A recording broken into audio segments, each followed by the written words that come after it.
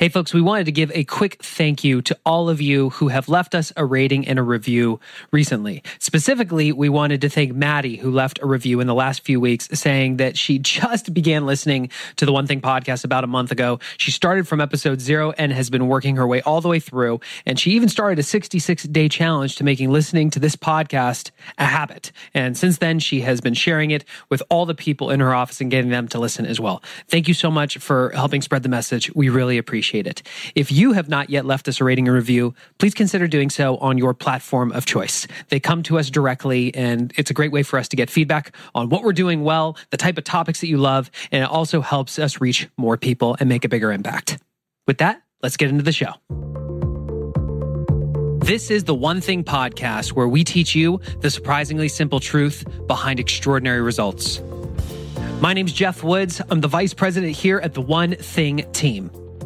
In the last episode, you discovered how to have dazzling conversations, network with purpose, and captivate those around you with Vanessa Van Edwards. If you missed that episode, make sure you go back and check that one out. Today, we're going to have a conversation about the one thing that leaders can do to create extraordinary results. I know so many of you, based on the feedback that you've given us through the survey that we had conducted over the last few months, many of you are business owners, entrepreneurs, employees in a management role. We know that many of you are leaders. Whether you have direct reports under you or not, you are a leader in the sense that you're out to make a big change in the world, and you want to be able to influence those around you to make a big impact. The question is, how do you go about doing that? Do you understand the shifts that have been happening over the last few decades in terms of what people really care about in their professional career and how you can show up and interact with people? Yet, do you know how you can show up as the most effective leader that you possibly can? Today, you are going to get to meet the author of Lead from the Heart, Transformational Leadership for the 21st Century. Pay close attention to the conversations that we have, and specifically how I ask him questions to go deeper and deeper so you have clarity on the one thing that you can do, such that by doing it would make creating extraordinary results easier or unnecessary. With that, let's get into this episode with author of Lead from the Heart, Mark C. Crowley.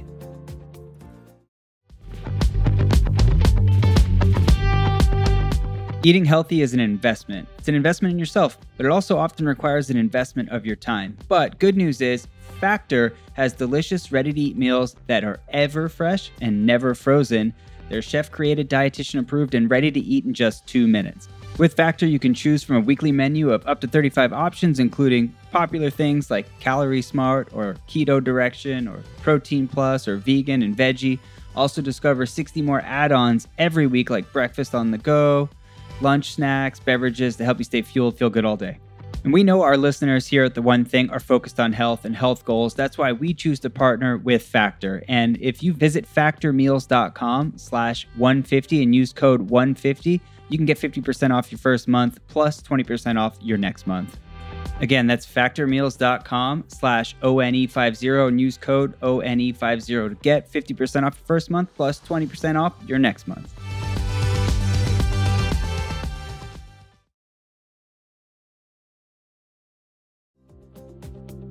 Where did this idea of Lead from the Heart come from? Well, that's a very big question, but I'll tell you that there were two sort of big components of this, Jeff. That one was that I had a really corrupt upbringing. My mother died when I was very young. Father was an alcoholic, high-performing alcoholic, ironically, but a psychologically abusive person who really went out of his way to destroy my self-esteem, my spirit, really crippled me for life. That was, he's an evil person, really. The ironic thing was that even though he did all of this, and you would think, well, he's never going to give you the support, he always promised to give me financial support to go to college. And instead, a few days after I graduated from high school, he just kicked me out of the house and said, "You're on your own." And it came as a surprise because I wasn't prepared for it on any level, and certainly not financially. And so as a response to this, there was no more connection. There was no support. There was no encouragement. There was no direction. There was no love. There was nothing. There was just me on my own trying to find my way in life, and also wanting to graduate through college and complete my education. And so from the moment that he kicked me out after having all of this abuse, I really, really struggled to kind of survive, just not as a human, but more so to thrive academically and earn my degree. And so as I finally got to the point of graduating, I looked and I thought, boy, I could have been so much better off if I'd been more thoughtfully directed and supported and cared about. And ultimately, what I decided to do on a very unconscious level when I started managing people, Jeff, was to give them those very things. And so the first answer I would give to you is that I've always led to the heart, because I always gave people what I always deeply wanted and believed would have made me thrive as a human being had I gotten it earlier in my life. You mentioned before we hit record that this idea of leading from the heart is kind of controversial. There's an old way of leadership and management, and then there's this new way that the old guard is still having a hard time embracing. Walk us through that a little bit. Well, interestingly, when the book was about to come out, I spent a lot of money. I'll tell you honestly, it was $10,000 to a very well-known marketing consultant, somebody who helps authors get their books launched. And she told me with no uncertain terms, using the F-bomb, to say that I would fail miserably if I used the word heart in the title. She said, you cannot and should not do this. And so I think the big reason is that we hear the word heart and we have this immediate association in business that it's soft and it's weak and it's sentimental. And whoever would say this doesn't get business, because you don't get close to people. You just treat people as workers. They get a paycheck. They do their job. But it's just simply not the case. And if you want to dig into this, I'll tell you that there's profound new science that is showing that the heart is really what drives people's engagement. It's feelings and emotions that drive our behavior. And so paying attention to the heart, I had to own it, because I'm saying I did it through the course of my career with tremendous success. And now I have the science to back it up to show why it works so successfully. Well, walk us through the 40,000 foot level of the science behind it. So for 300 years, and this really gave me the courage to use the word, because I knew that I was going to get the punches from business people. But for 300 years, medical science believed that the heart was just a pump. And the person that introduced me to the history of this was a world-class cardiologist herself, Dr. Mimi Guarneri. And so she said, when I went to meet her, she said, I want you to understand something. You figured out something we're just discovering in medicine, that we now know that the heart and the mind are connected, and that the heart and mind are sending communication back and forth, and that the heart actually gives more communication to the mind. So she said, feelings really are driving our behavior. We don't realize this. We think and proudly think we're really great, rational beings, but how we feel at any given moment is really driving our motivation and what we commit ourselves to, where we spend our time. That makes a lot of sense to me. Is there anything that's about to come out that supports this further?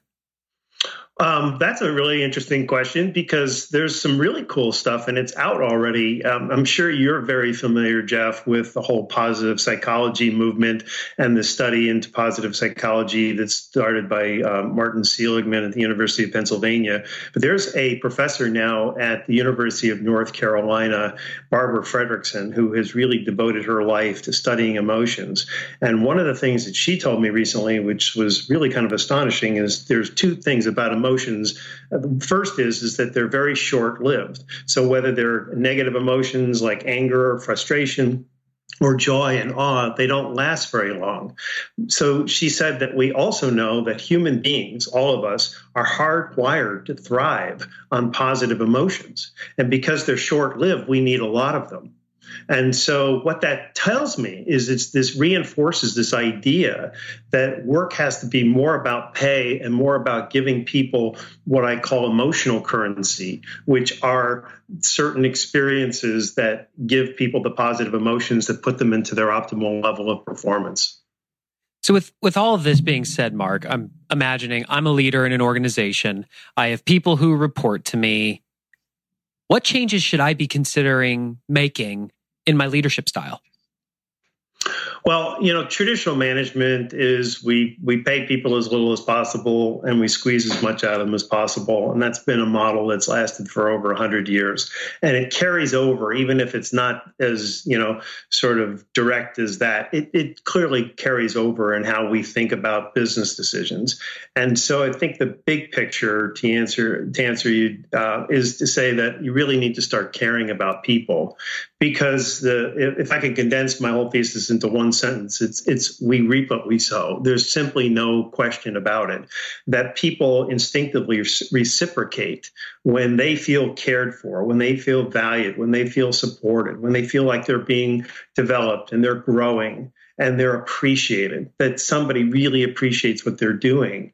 It sets off fireworks inside of people and makes them want to commit. It makes them loyal. It makes them engaged. It makes them productive. And we've always thought it was the other way around. We've always thought we needed to push people and to manage by fear and intimidation and even micromanagement. This is the only way we're going to get people to perform. And it's just the opposite. So let's break that down and go deeper there, because I hear this idea of care about your people. And I'm even reflecting on myself here. I care very deeply about the people that I work with. And I also am self-aware enough to know that I move wicked fast, and I can be extremely intense. And sometimes my caring is not reflected in my actions. So what's the one thing someone can do such that by doing it would make showing the people that they care easier or unnecessary? Tell people you care. I mean, obviously, if your behavior is so inconsistent with what you're telling people, then there's not going to be a lot of congruity and people aren't going to believe you or trust you, right? So you can't use that excuse forever. Right? Well, I'm sorry, but I didn't behave correctly. I mean, obviously, there's enough of your day-to-day, week-to-week, month-to-month experience where people go, yes, Jeff really does care, right? So I think it starts with that intention of I'm going to care. I want to demonstrate to people that I care. And so that needs to be the filter by which you make your decisions. How am I communicating? Am I communicating in a way that's going to make people feel good and supported, or is this going to feel threatening? And so think it through from that perspective. Maya Angelou has this famous quote, and I'll paraphrase it, but she said basically people never forget how you make them feel. And the science is really there to corroborate that. So keep that in the back of your mind. How am I making people feel in any one given point? And we all get stressed and we all get, overwhelmed. And by the way, our worst behaviors tend to come out under stress. So one thing I would suggest to anybody who's listening to this, who's a leader, is to work on yourself and to make sure that you sort of tamp that down so that you're not being a jerk when you're under stress, because that sort of negates all the good stuff you've done if you do that enough times. But I think really it's remembering, it's setting the intention that if people are feeling good, they're going to respond in all the ways that I need them to. Can you share an example with us of a time when you did this as a leader?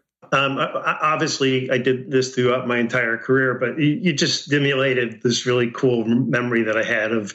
So in my career, probably a couple decades ago, I was managing a very large group of bank branches. So, where you go to get a checking account or mortgage. And so I had all of my managers in. There's about 40 people. They're all running bank branches, and had them in for a meeting. And I told them that I wanted to have them start reading books that I thought would help them, and that we would take time in our meetings to discuss them. And so I said, what would you guys think about, really cultivating a better understanding of leadership and growing as a team?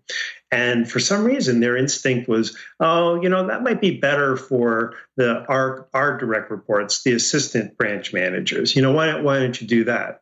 And I don't know what that instinct was, but it was like they just thought they were beyond that. They thought, we're already branch managers. We don't need that. So I started to do it. I took the assistant managers and brought them in, gave them books. We started to discuss them. We did quizzes. We made it really fun. And all of a sudden, these assistant managers started dressing differently, carrying themselves differently, behaving differently. Their performance soared.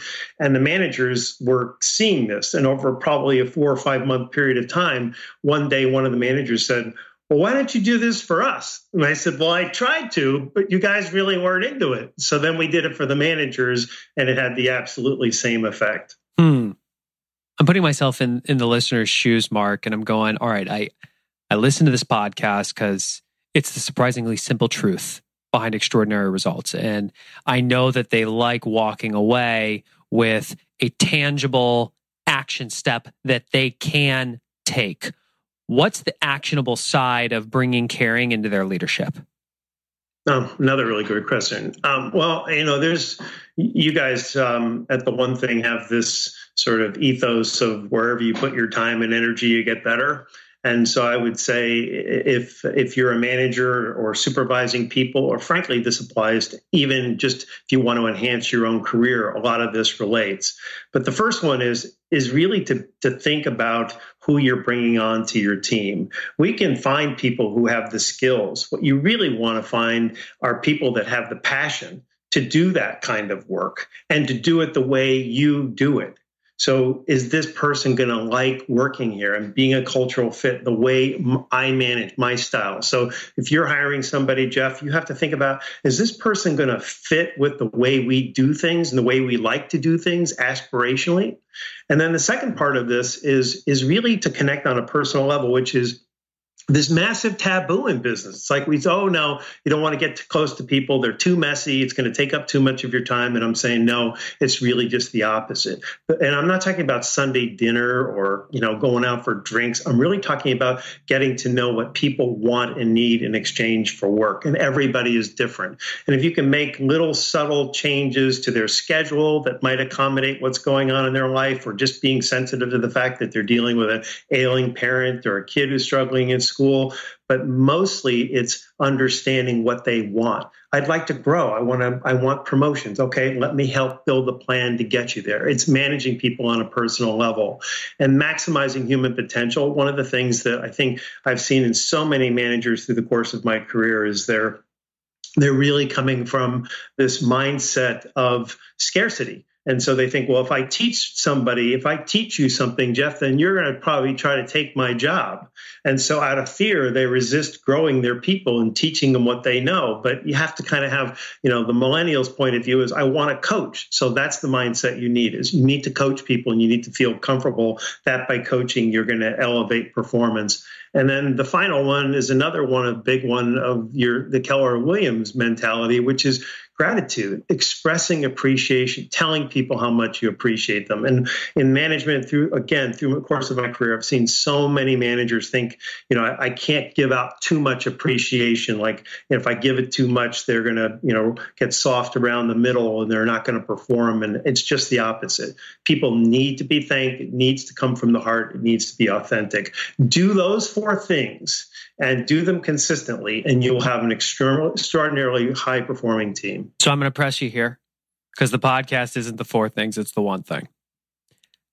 What's the one thing, specific, measurable activity someone listening to this can do that if they did this consistently over time would be that lead domino that would unleash hockey stick growth in their leadership ability? Love your people. And what's the one thing someone can do such that by doing it would allow them to love their people? I think it really means to demonstrate to each person you manage that they, as an individual person, matter to you and that you know them and understand them and intend to support them in whatever aspirations they have for work, in order to get the exchange for people to do exactly what you're hoping them to do, which is to be fully engaged, loyal, very high performing, and fully committed. So what I heard is that you actually have to understand who they are. Is that fair? Yes. And what's the one thing someone can do such that by doing it would allow them to actually understand who each of their people are individually? You cannot manage people unless you know their story, Jeff. You have to absolutely understand who they are, what their background is, what their dreams are, what their challenges are, where they need growth opportunities, where they need coaching, what talent you can maximize.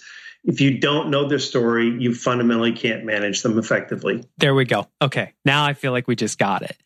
So what I'm hearing... It's all in love, man. So what I'm hearing you say... You're doing great. You're doing great. You're really good. So what I'm hearing you say is that if I'm a manager, screw that. Even if I'm not a manager, if you work with other people, if you can simply sit down and ask them, what's your story? Why are you here? And what is it that you're working toward? And just that single question makes everything else easier or unnecessary. How would you feel if I asked you those questions? If we were just sitting and I got to know you and I'm a coworker and I asked you these things? Yeah. Who doesn't want to share who they are? Who isn't honored when somebody asks them, tell me about you? And then you just nailed it. I mean, you really nailed it to the extent that if I'm just, forget I'm not a manager, I'm just a coworker. But if I get to know you, and you tell me something about you, and then I come to you and I say, hey, I just read this book when you were telling me that this matters to you. And I read this book and I thought of you and you need to read this. What an investment you're making in that relationship. And what a demonstration that you care about them. Mm-hmm. And then when you're working with them, how do you think that relationship is going to go, particularly when it's under stress? It's going to go great because they'll always remember this person cares about me. This person knows me. This is somebody who, I trust. It's very, very powerful. So you nailed it. My question for you is, who are the people in your life that you really care about? And do you have clarity, real clarity, on why they're doing what they're doing and what they're working toward? How much time do you really think it would take to ask that question and to receive the answer? What would become possible if you just started asking that question? How much time would it take you to ask all the people that matter most to you that question? And what would become possible in your life once you do? Mark, where can people learn more about Lead from the Heart? All roads lead to Rome at leadfromtheheart.com, Jeff. You can find me LinkedIn, Twitter, my whole website, the book, everything is that would be the easiest place for people to find me. Awesome, man. Well, thank you so much for coming on. I really appreciate it. And I love being able to take a concept and boil it down into something that's so simple, especially in a case that matters as much as this one does. So thank you for the work you do. We really appreciate you. And thank you so very much, Jeff. Well, there you have it, my conversation with Mark C. Crowley, author of Lead from the Heart, Transformational Leadership for the 21st Century.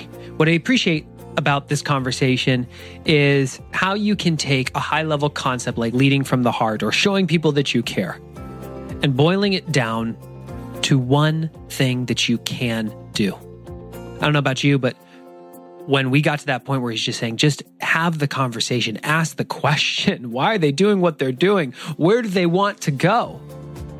I started taking inventory of all the people that I do interact with. I started to see where the holes are. And that gap, bridging that gap, suddenly seemed achievable. Our question for you is, will you take action? Will you rewind the episode if need be and listen to the questions that we asked you? Will you answer them? And will you take the action? If you do, what will be possible? As always, thank you so much for listening to this show. It has been such an honor serving all of you for the past year plus, and we look forward to making a bigger impact over the next year. One thing you can do to support us in that effort is to, first and foremost, subscribe to the show if you have not yet already. It'll make sure all future episodes automatically get downloaded to your device. And second, please leave us a rating and review. It's one of the best ways that we can reach more people, and they get to see the type of feedback that you have left based on the show. And as always, if there's somebody who you interact with directly that you think needs to hear this, kind of like how Maddie did at the beginning, please share it with them directly. Thank you so much, and we look forward to being with you in the next episode.